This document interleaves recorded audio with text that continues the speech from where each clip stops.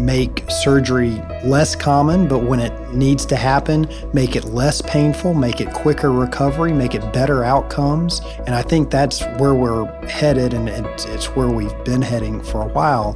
But it is an incredible privilege to be able to focus on one part of the body, which is foot and ankle for me.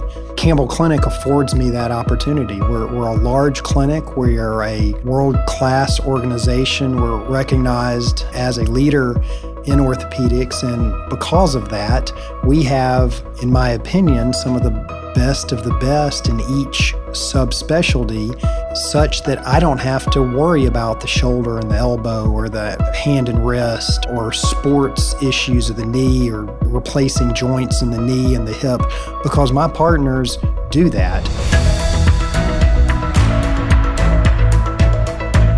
Welcome to the Now and Future of Orthopedics, a Campbell Clinic podcast. And I'm your host, Sam Coates.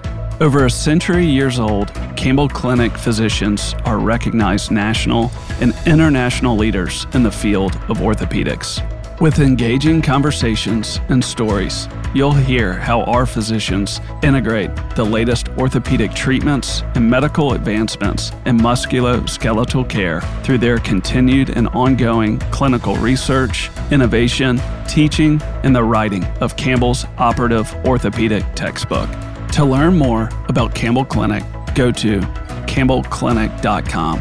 And for more podcast episodes, search The Now and Future of Orthopedics wherever you get your podcasts. Now, let's get to this week's episode. Our guest today is Dr. David Richardson. Dr. Richardson is an orthopedic surgeon specializing in foot and ankle surgery with Campbell Clinic. Dr. Richardson attended Baylor University and Quillen College of Medicine. Dr. Richardson then completed his orthopedic residency at UT Campbell Clinic and his foot and ankle fellowship at Ortho Carolina in Charlotte, North Carolina. Also, Dr. Richardson was a program director at UT Campbell Clinic from 2008 to 2013 and serves on the board at UT Campbell Clinic. Dr. Richardson has published numerous articles and book chapters on foot and ankle disorders, surgical techniques, and lectures around the country. Join us for this episode where you will hear what it means to grow up with a strong family connection to Campbell Clinic, and how do you grow the impact to new communities while not compromising the excellence of the past. Advice he has to share for parents and their children on how to have fun, play, but be wise in how to protect yourself. As a runner and tennis player himself, what should adults do to take care of themselves when it comes to exercise and sports they love? Plus so much more. Please enjoy this week's episode with Dr. David Richardson.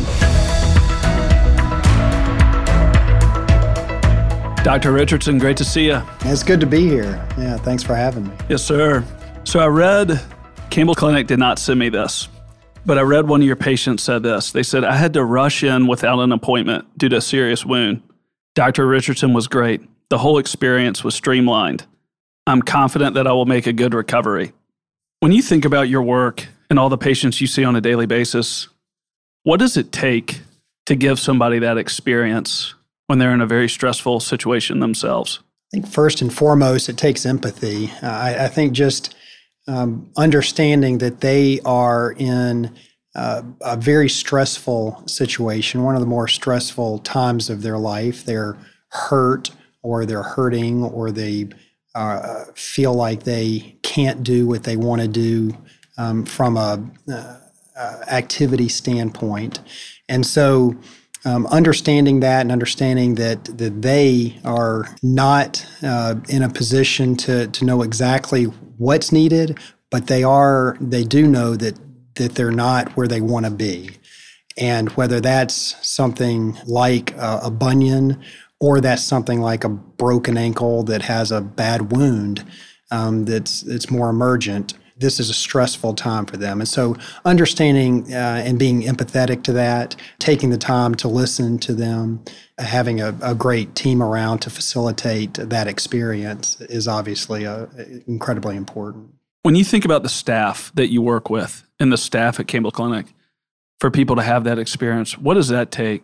Well, yeah, we couldn't do our job at all without the ancillary staff, with all the staff, the support staff around it, from administration on down.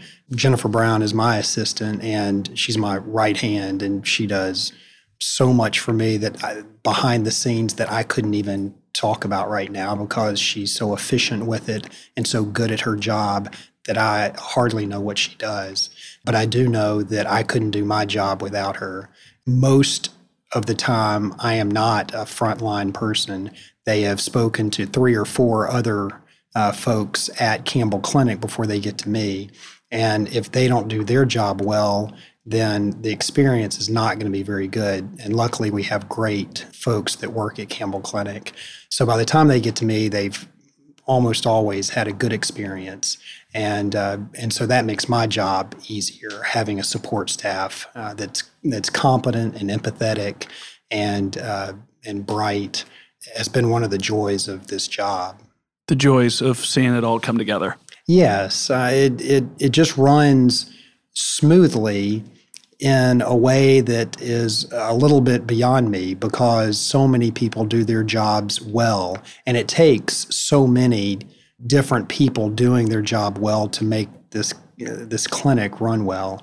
And Campbell Clinic is one of the leaders in orthopedics for a number of reasons, but in large part, it's because we have employees that do their job really well and have trained for years to be in that position and know what to do. Yeah, they're the ones that really make this place run. When you talk about being a leader in orthopedics and the staff coming together to provide the entire experience, what happens to the patient if that entire experience is not provided through all of the staff? It only takes one. I mean, it only takes them not having a good experience at the front desk, or even to back up from there, just making the appointment, not being able to get where they need to go, going online and not being able to see how to make an appointment, all the things that our marketing director does so well to make that initial contact easy, facilitate that. And then from the front desk and them having a good experience getting checked in, to being taken to the back by our clinical assistants and going to x-ray and having our radiology technicians take care of them and know their job and do their job well. If I don't have good x-rays, it's difficult for me to do my job, and that's just one small part of the experience for the patient. And so it only takes one person to not do their job well for things to start to fall apart and for them not to have a good experience. And so that's why it's so important for everyone to be on the same page. You've talked about your own 47-year history with Campbell Clinic. Is that right? Yes. What's it like for you to think about the experience as a whole and the commitment to each patient, and then to also think about Campbell Clinic and your contribution to society when you know that you're bringing the value and the healing and the expertise to patients, a part of the community that you were born and raised in? Well, the idea of me bringing healing or something valuable to this community is humbling to think about that. I am given that opportunity because of this clinic. I'm given the opportunity to do that because of where I am. I first became associated with Campbell Clinic in 1976 when my father came here to do a fellowship. He came here to do a hand fellowship in 1976. And about 5 years later, he switched to foot and ankle, which is my subspecialty too, because there really wasn't a foot and ankle subspecialty, or very few folks did foot and ankle at the time. And so he switched over to doing that. And so I have been a part of Campbell Clinic, and Campbell Clinic has always been a very tight-knit group. I think of them like a family for me. It is a family feel here, and we talk about that all the time. We talk about our values all the time. But growing up, at my house, we always did the Christmas party, and my dad was always Santa Claus for the party, which was sort of funny because I think he weighs about 140 pounds. So he had to put a number of pillows up under his shirt. What's that like for you to see an orthopedic group with such a rich history and so much opportunity, but also to continue to do the work the right way? And what will that mean for the future? Yeah, it's a difficult thing for sure, is to grow in the way that we've grown and maintain the culture, maintain the expertise and the focus on our patients first and foremost, but on employees and on the community. That gets, in some ways, harder and harder to do as you get bigger. In some ways, I guess it gets somewhat easier because there's just more resources available, but it is easy to lose focus. And you end up needing to rely on your leaders to keep you focused. And luckily, we have incredible leaders like Fred Azar and Daniel Shoemate and some others. Daniel's our CEO and Fred Azar is our chief of staff, who just are wonderful people, have incredible character, and are going to keep us focused on the things we need to be focused on.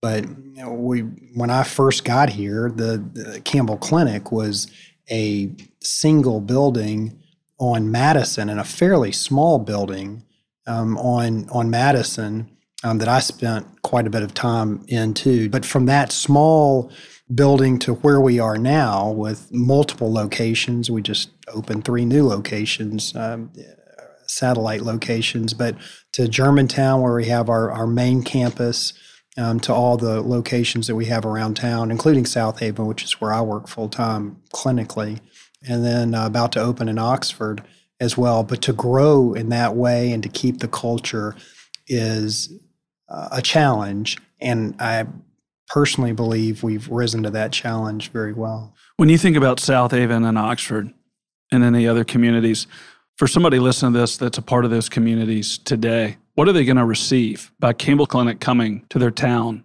Being a part of the community, and right now it's South Haven, and we've been in South Haven for decades. Being a part of the community allows you to get to know the community. It allows the community to get to know you. You get to invest in the community. You get to know the people. And the people in each location have their own culture.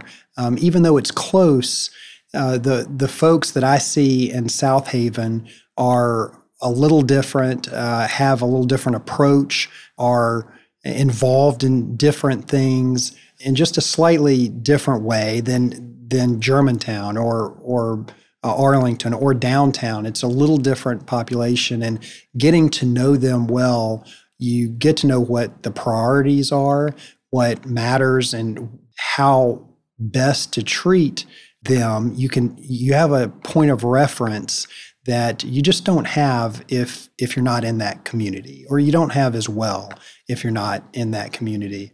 And I have been asked a number of times if I would like to come to the main campus, to be in this campus, and the folks of Germantown and Cordova and Collierville and this area are incredible folks. But I am a bit wed to South Haven and to that, to the people there. I think they're some of the greatest people in the world, and have loved treating them. And that's the main reason I don't want to leave, is because I love that population. I love the folks who live there and work there, and they're just good-hearted, hardworking people, and I've loved being a part of that community. And I don't think I or Campbell Clinic could have that perspective without having a physical location there, at least not in the same way. So you're saying once you come to any town, wherever it is, the physician there, the staff there, you get to know the people, and you get to know the way they are, and you serve that community, and you're vested in that community. Is that fair? That's fair. And being there also, you do get vested, and you feel like you want to do the best for them, and you always want to do the best for your patients, but you want to do what's best for that community also, not just the patient, but the community when you're a part of it and when you're in that community. And I'm going to be also at the Oxford Clinic when it opens. I'm super excited about being part of Oxford and that community. I take care of a number of patients from Oxford, quite a few patients from Oxford. But again, being a part of being in the community physically and getting to have a clinic there just gives me a perspective that I think is difficult to have without that physical presence. You said that it's important that foot and ankle became its own subspecialty about 35 years ago. What do you mean by that? In my humble and incredibly biased opinion, foot and ankle is one of the most complex parts of the body. It has the 26 bones and all the ligaments and tendons and that go along with it. It's a complex, mechanically complex part of the body. And then on top of that, you put weight on the foot and ankle in a way that you don't a lot of other areas. Not to take anything away from no competition here, but upper extremity doesn't bear weight in the same way that as a foot and ankle surgeon I have to consider. A lot of other parts of the body don't have to fit into a device, a shoe for me, but they don't have to fit into something in a way that I need to think through, and as a foot and ankle surgeon. And so it was very important in the mid-'70s, and somewhat earlier than that, but really in the mid-'70s when it really started to take off as its own subspecialty. It was very important to focus on that, and it exploded in terms of our knowledge of foot and ankle when we started doing that. When orthopedists started focusing on foot and ankle, our knowledge of the mechanics of foot and ankle, the anatomy of foot and ankle, really took off from there. And we went 30 years or so where we were really trying to understand the foot and the ankle in a way that hadn't been understood ever in history, with certainly with advanced imaging that we had with MRIs and CTs, but also simply the number of incredibly bright people that were trying to figure out the mechanics of the foot and ankle.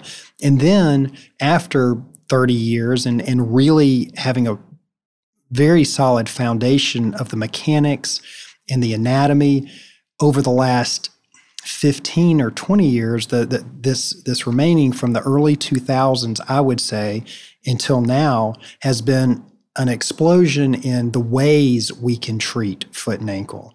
Before, certainly we had the plates and screws and some wires and things like that you could treat any part of the body. That was just what we had for any part of the body. But what we have specifically for foot and ankle now, and the ways to treat foot and ankle specific pathology has exploded in the last 25 years, 20 years, last 20 years. And so what does that mean for your patients? How does that benefit them? It means better outcomes. I mean, it means faster recovery. It means less pain with the way we do things. It means less surgery. We can treat things non-operatively in a way that we couldn't back then, or we didn't at least, because we simply didn't know how to do it in a way that we do now. And just to give credit where credit's due, that in large part, that's standing on the shoulders of giants, as we say. That's standing on our forefathers who laid that groundwork and allowed us to have an understanding of anatomy and so that we can treat these things non-operatively. And the number of people that do research and dedicate their life to doing research and looking at these complex problems, and then making commitment to having data-based solutions to it, to looking at data and information, and not just saying, this seems to work well, or my mentor told me to do it this way, but actually doing research and doing studies that have patient population that they can see outcomes. And that's what has allowed us to to really advance is because we have these folks who have come before us and who have committed their lives to knowing more about the foot and ankle. So what you're saying is, as you're able to really create a specialty with foot and ankle, you're able to just double down on this part of the body, and you're able to really understand, study the data, and direct time and energy to it to where you can understand it and help people in ways that you couldn't before if it was just generally looked at as it was. That's right. It's just always building on the past, but never being okay with where you are. And it's been incredible, the innovation we've had in the last 20 years, but nobody hopefully wants to stop here. You want to continue to build on what you have and improve people's lives, make surgery less common, but when it needs to happen, make it less painful, make it quicker recovery, make it better outcomes. And I think that's where we're headed, and it's where we've been heading for a while. But it is an incredible privilege to be able to focus on one part of the body, which is foot and ankle for me. Campbell Clinic affords me that opportunity. We're a large clinic. We are a world-class organization. We're recognized as a leader in orthopedics. And because of that, we have, in my opinion, some of the best in each subspecialty, such that I don't have to worry about the shoulder and the elbow or the hand and wrist or sports issues of the knee or replacing joints in the knee and the hip, because my partners do that and they're very, very good at what they do. And so they let me concentrate in one particular area that I love to concentrate on, the foot and ankle. And so, yes, it allows me to double down, so to speak, in that area and focus just on that area and get very, very comfortable with that area of the body.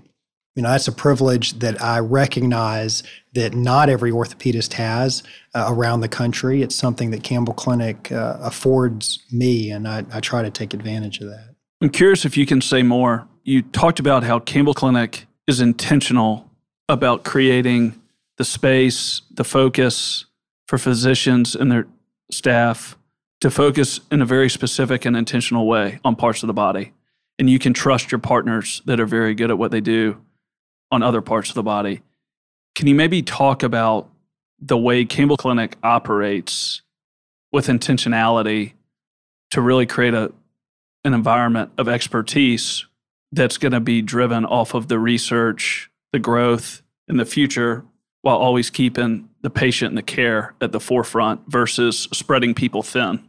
Well, to speak to something we've already mentioned, the fact that we get to focus just on our area, and therefore those that work with me closely, like my assistant and my clinical assistants and the X-ray techs, they know exactly what to do for different problems concerning foot and ankle because they've been around it and they're trained on it. The X-ray techs know exactly the kind of X-rays I want to take. So it starts with not just me being focused on foot and ankle, but those that are close to me are also just have to focus on that area, or just need to focus on that area. And so they get very good at what they do. Campbell Clinic allows us time to do research. They allow us time to participate in leadership activities around the country. They allow us time to teach both residents and nationally and internationally. So affording us that space to improve what we do and improve our area and our knowledge, and also to share what we've learned with others, benefits the patients and our community. I do think that always in the background of anything that we do with research and education is about helping the patient and about making the patient's experience better, first and foremost, outcomes better, but the whole experience be better. And I think our focus on that, having that as our number one priority, everything else follows from that. And there's a lot of organizations, that I have colleagues, organizations that aren't given that space to grow in a way that Campbell Clinic allows us to do. And that has been a part of our culture for 100 plus years and still is. And it's a big priority for us to have that time to improve ourselves. And what you're saying is because of the freedom and the empowerment to not just take care of your patients and to do your own work, but your power to give back, the power to teach, the power to train, the power to learn and collaborate. It's continuing to sharpen the expertise and the skill sets of not just the physicians, but it's leveraging all the experience and wisdom of the Campbell Clinic physicians to add that back to society as a whole and to advance the progress of orthopedics around the world. Is that fair? That is fair. And one way we do that is writing Campbell's Operative Orthopedics. It's it's the most widely referenced orthopedic text in the world, which is a little hard to fathom. We're in most every country in the world with the Campbell's Operative Orthopedics, our orthopedic text. And so allowing us time to do things like that does improve our skill, but it also improves physician skills around the world to hopefully benefit communities far away from our own community, while also benefiting this community. What does that feel like as a surgeon to know that you're not just helping your own city, you're advancing the care and service to patients around the world?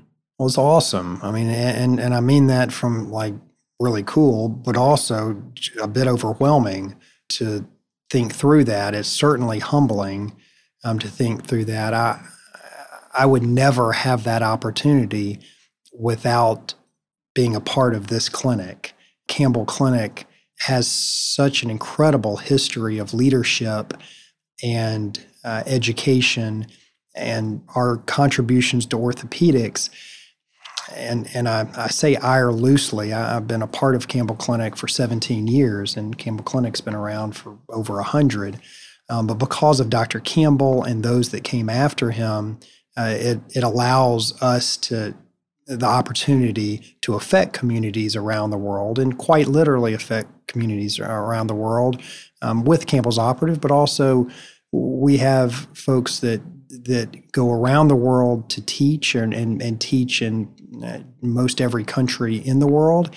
And we have a number of partners who go to different countries to work and to serve and to teach by doing surgery and helping the patients in that area, but more importantly, to teach the surgeons there and to teach folks there how to improve the lives of their patients.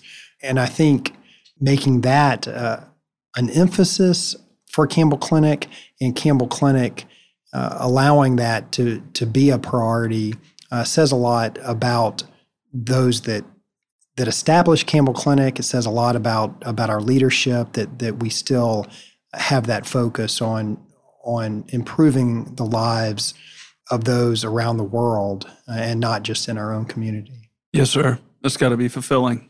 Earlier, when we were not recording, you were talking about that you see patients of all ages from roughly 4 all the way up to however long somebody's going to live. With your work and what you've seen, is there anything from a youth standpoint that's really important for your patients? Like if a mother or father is listening to this, what can they keep in mind to make sure that their child is going to take care of themselves, take care of their feet, their ankles in a way to where, they're just going to make good decisions and they're going to set themselves up right from the start? I love taking care of kids and youth because their only desire is to continue to be active, to do what they want to do, to get back on the football field or to get back on the balance beam or get back on the volleyball court. So it's fun. Sometimes it's difficult to rein them in, and a lot of times children and youth have a difficult time understanding that they need to rest. But it's also motivating to me and fulfilling to me, taking care of that population, because their desire is just to be more active and just get back out there and do what they need to do. So I guess to answer your question about what parents need to think about, number one is have the right equipment if you can, and sometimes shoes and the right equipment can be probably, I suspect, prohibitively expensive, but having the right shoes and wearing the right pads and having wearing a helmet when it's called for is important. I'm going to diverge just a little bit because I said helmet. For parents to always have their child wear a helmet if they're riding their bike or on a scooter or on inline skates or whatever they're on. I hear so often when I'm at Le Bonheur, Children's Hospital, or Baptist Children's, that they were just in their driveway and so didn't think they needed to wear a helmet or elbow pads or knee pads because they were just in their driveway. And it's important for parents to know that the most common place that children experience head trauma and very oftentimes broken bones is in their driveway. That's the most common time that a child will have head trauma is in their driveway. So because they're in their driveway doesn't mean they shouldn't be wearing a helmet. I diverged a little bit from the topic, but it's great taking care of children, youth. They're a wonderful demographic because they're full of life and they want to get back to being active. And, as long as they wear reasonable shoes and they generally take care of themselves, they heal faster than we do as adults, certainly faster than I do.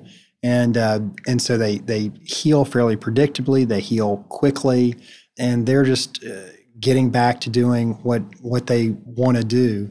If a parent notices a child limping or they're complaining of something nagging pain that doesn't go away with some rest, and they ought to see someone. If they're limping, stop them from playing pretty quickly.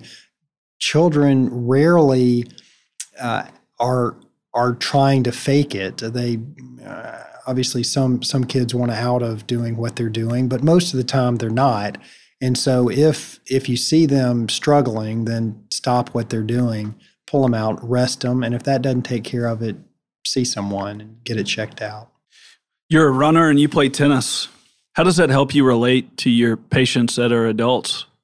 Well, particularly in running or as a runner, it helps me to know how difficult it is to take time off, because running is, and I think probably most every sport, but it seems to me particularly running, and maybe just because I'm a runner, you do it for your mental health as much as your physical health.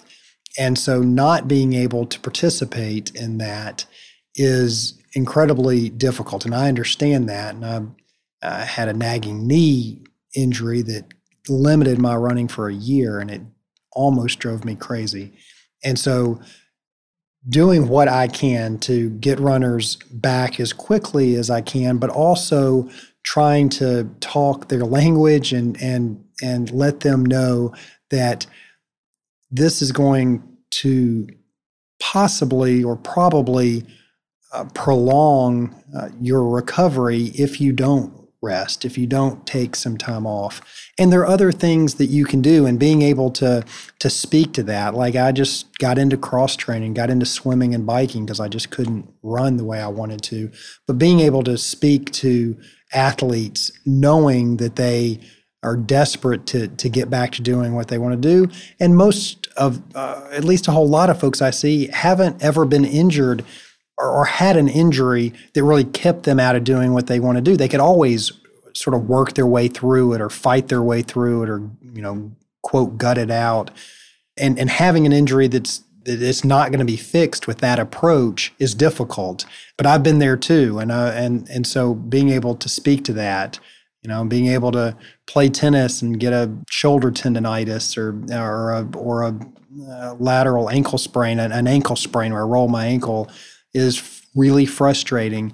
And the fact that I do those, participate in sports and have my whole life, I think allows me to, again, empathize with them and understand their frustration and be able to express to them the reasons why I'm doing what I'm doing, and yet understanding their frustration at the same time. So you're saying having empathy and really understanding what it's like they're going through, and then as a result, really trying to help them understand the best path forward for them, and then what it will take to really make the recovery that they need. And that's what it's taught you. That's right. And get them back as quickly as possible to doing what they love doing. Because I do understand that it's that telling them, telling a runner, well, stop running, you can just swim, is not the right answer.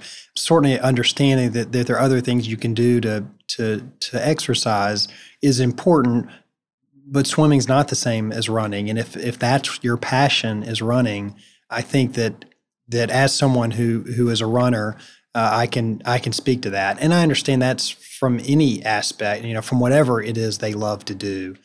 Telling them, well, just don't do that anymore is naive and dismissive to them. And I understand that. And being a part of that world, I think, allows me to empathize with that. What's most important for adults to take care of themselves well regarding feet and ankle?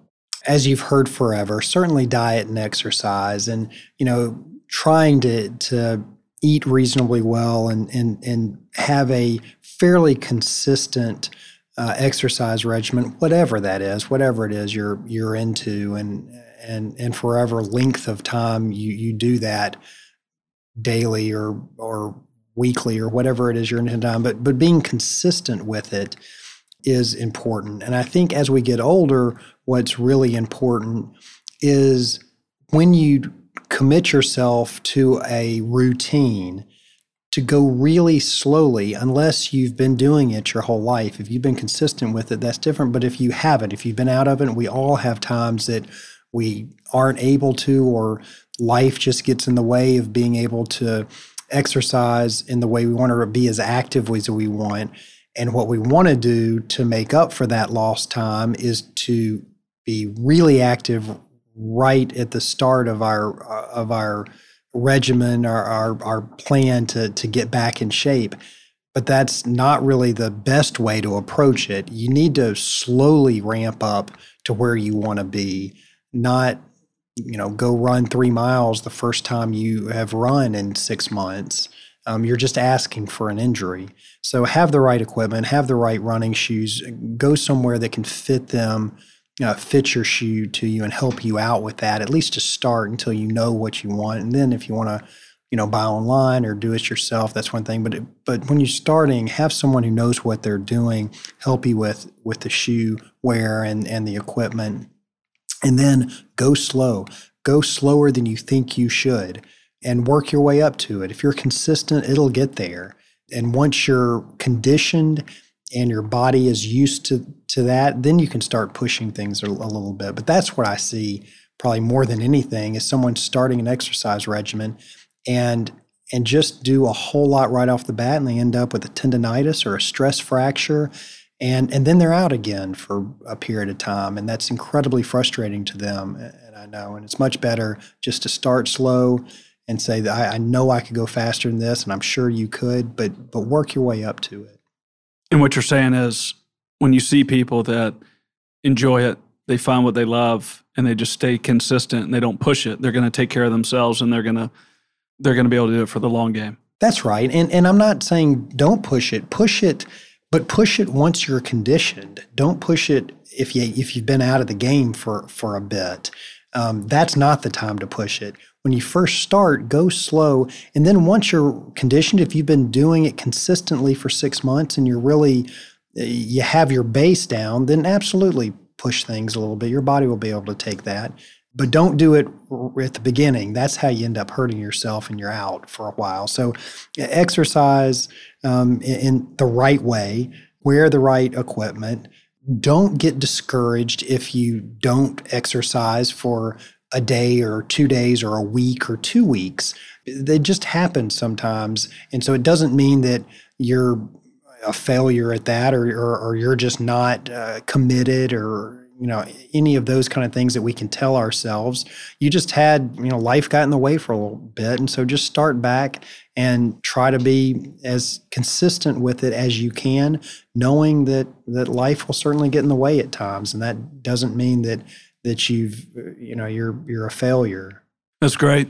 What are you most excited about with foot and ankle, about new options, new opportunities, technology, innovation? Where are things headed that you see that are benefit to the patients that you have? Well, let me start with non-operative things. I think that there are aspects of bracing, the way we have been able to have patient-specific bracing options that are articulated, meaning the ankle will still move in the brace will still move while it holds the appropriate position and gives the appropriate support to the structure that's hurting. I think bracing that's been an innovation that's been important to us.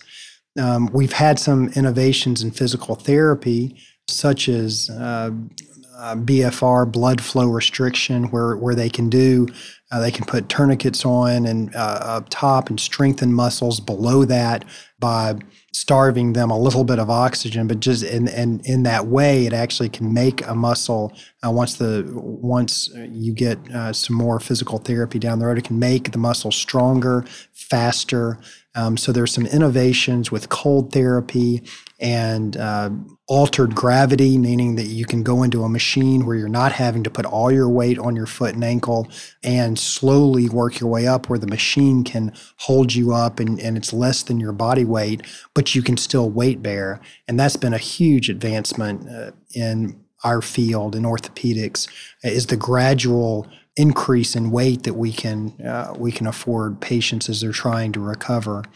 The advancements in orthobiologics, that is both your own biology, that we're able to take stem cells from you, blood from yourself, and we're able to spin it down into the healing elements that allow for a tissue to heal faster, more predictably, stronger, has been an innovation. And we can now offer that to our patients in the clinic in a way that we were not able to a number of years ago.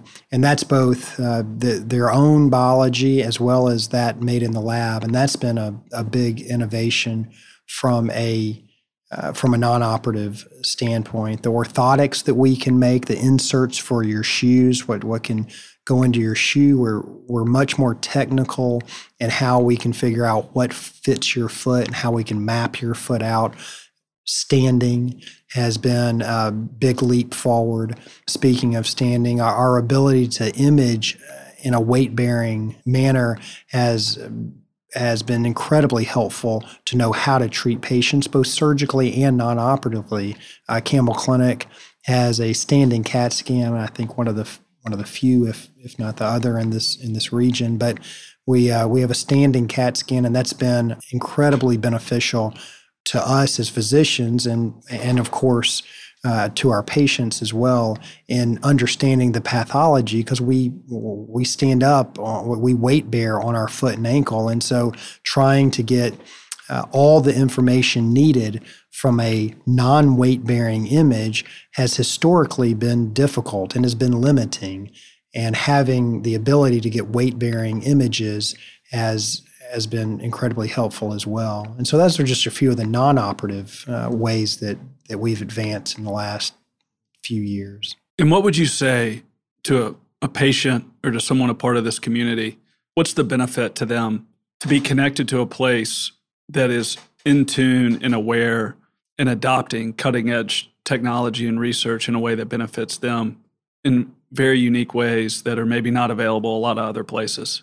We are often pioneers in orthopedics, and try to, because of our leadership in orthopedics, our connections and our relationships with physicians around the country and around the world, we have access to information and research and cutting-edge technology and procedures and treatments that I think many places that are more isolated, not as outwardly focused as Campbell Clinic is, not as plugged in to the innovations worldwide, might not have access to. And because of that, it allows us to offer that to patients. What are you most excited about, and what are you most hopeful for, given your strong history with Campbell Clinic, given your strong history with your father being a surgeon, your work today, the pride of that, and then seeing what's happening and continuing to happen in this community and others around the South? Well, part of it is I did speak to the non-operative aspects of treatment, and I am excited about that. That's fun to see the advancements there and what we're able to do, and I am committed to treating folks conservatively if they're able to be treated conservatively. That being said, I'm a surgeon. I love doing surgery. It's a great privilege that I get to do it, and I get to do what I love to do. So I'd be remiss if I didn't speak to the innovations we have surgically in foot and ankle, because it is what I'm passionate about. But so maybe I need to ask you, what are you most excited about from an innovation standpoint when it comes to surgery? Yeah, and then we'll come back to the other. We've spoken about non-operative approaches, but as a surgeon, that's my passion. And I love what I do. I love thinking through how to do it better every day. I love the fact that I am around colleagues that are the best of the best at what they do. And so I have those resources, and we're able to discuss approaches to surgery. But the fact that we can now replace ankles, hips and knees have been around for a long, long time. Shoulders have been around fairly long time. Ankles do not have that kind of history with them. They first put in a number of years ago, got okay in the 80s and 90s, got really good in the early 2000s, and have, in my opinion, are a very viable option for a large part of the community that have the right diagnosis, that have end-stage arthritis of their ankle that's just not responding to conservative treatment. You can change their lives with total ankles, with ankle replacements. Replacing someone's ankle can change their life, and it is a safe and effective approach in a way that has not been available to us as surgeons in the past. So that's something that I'm passionate about and think has been a huge leap forward for us. I'm excited about.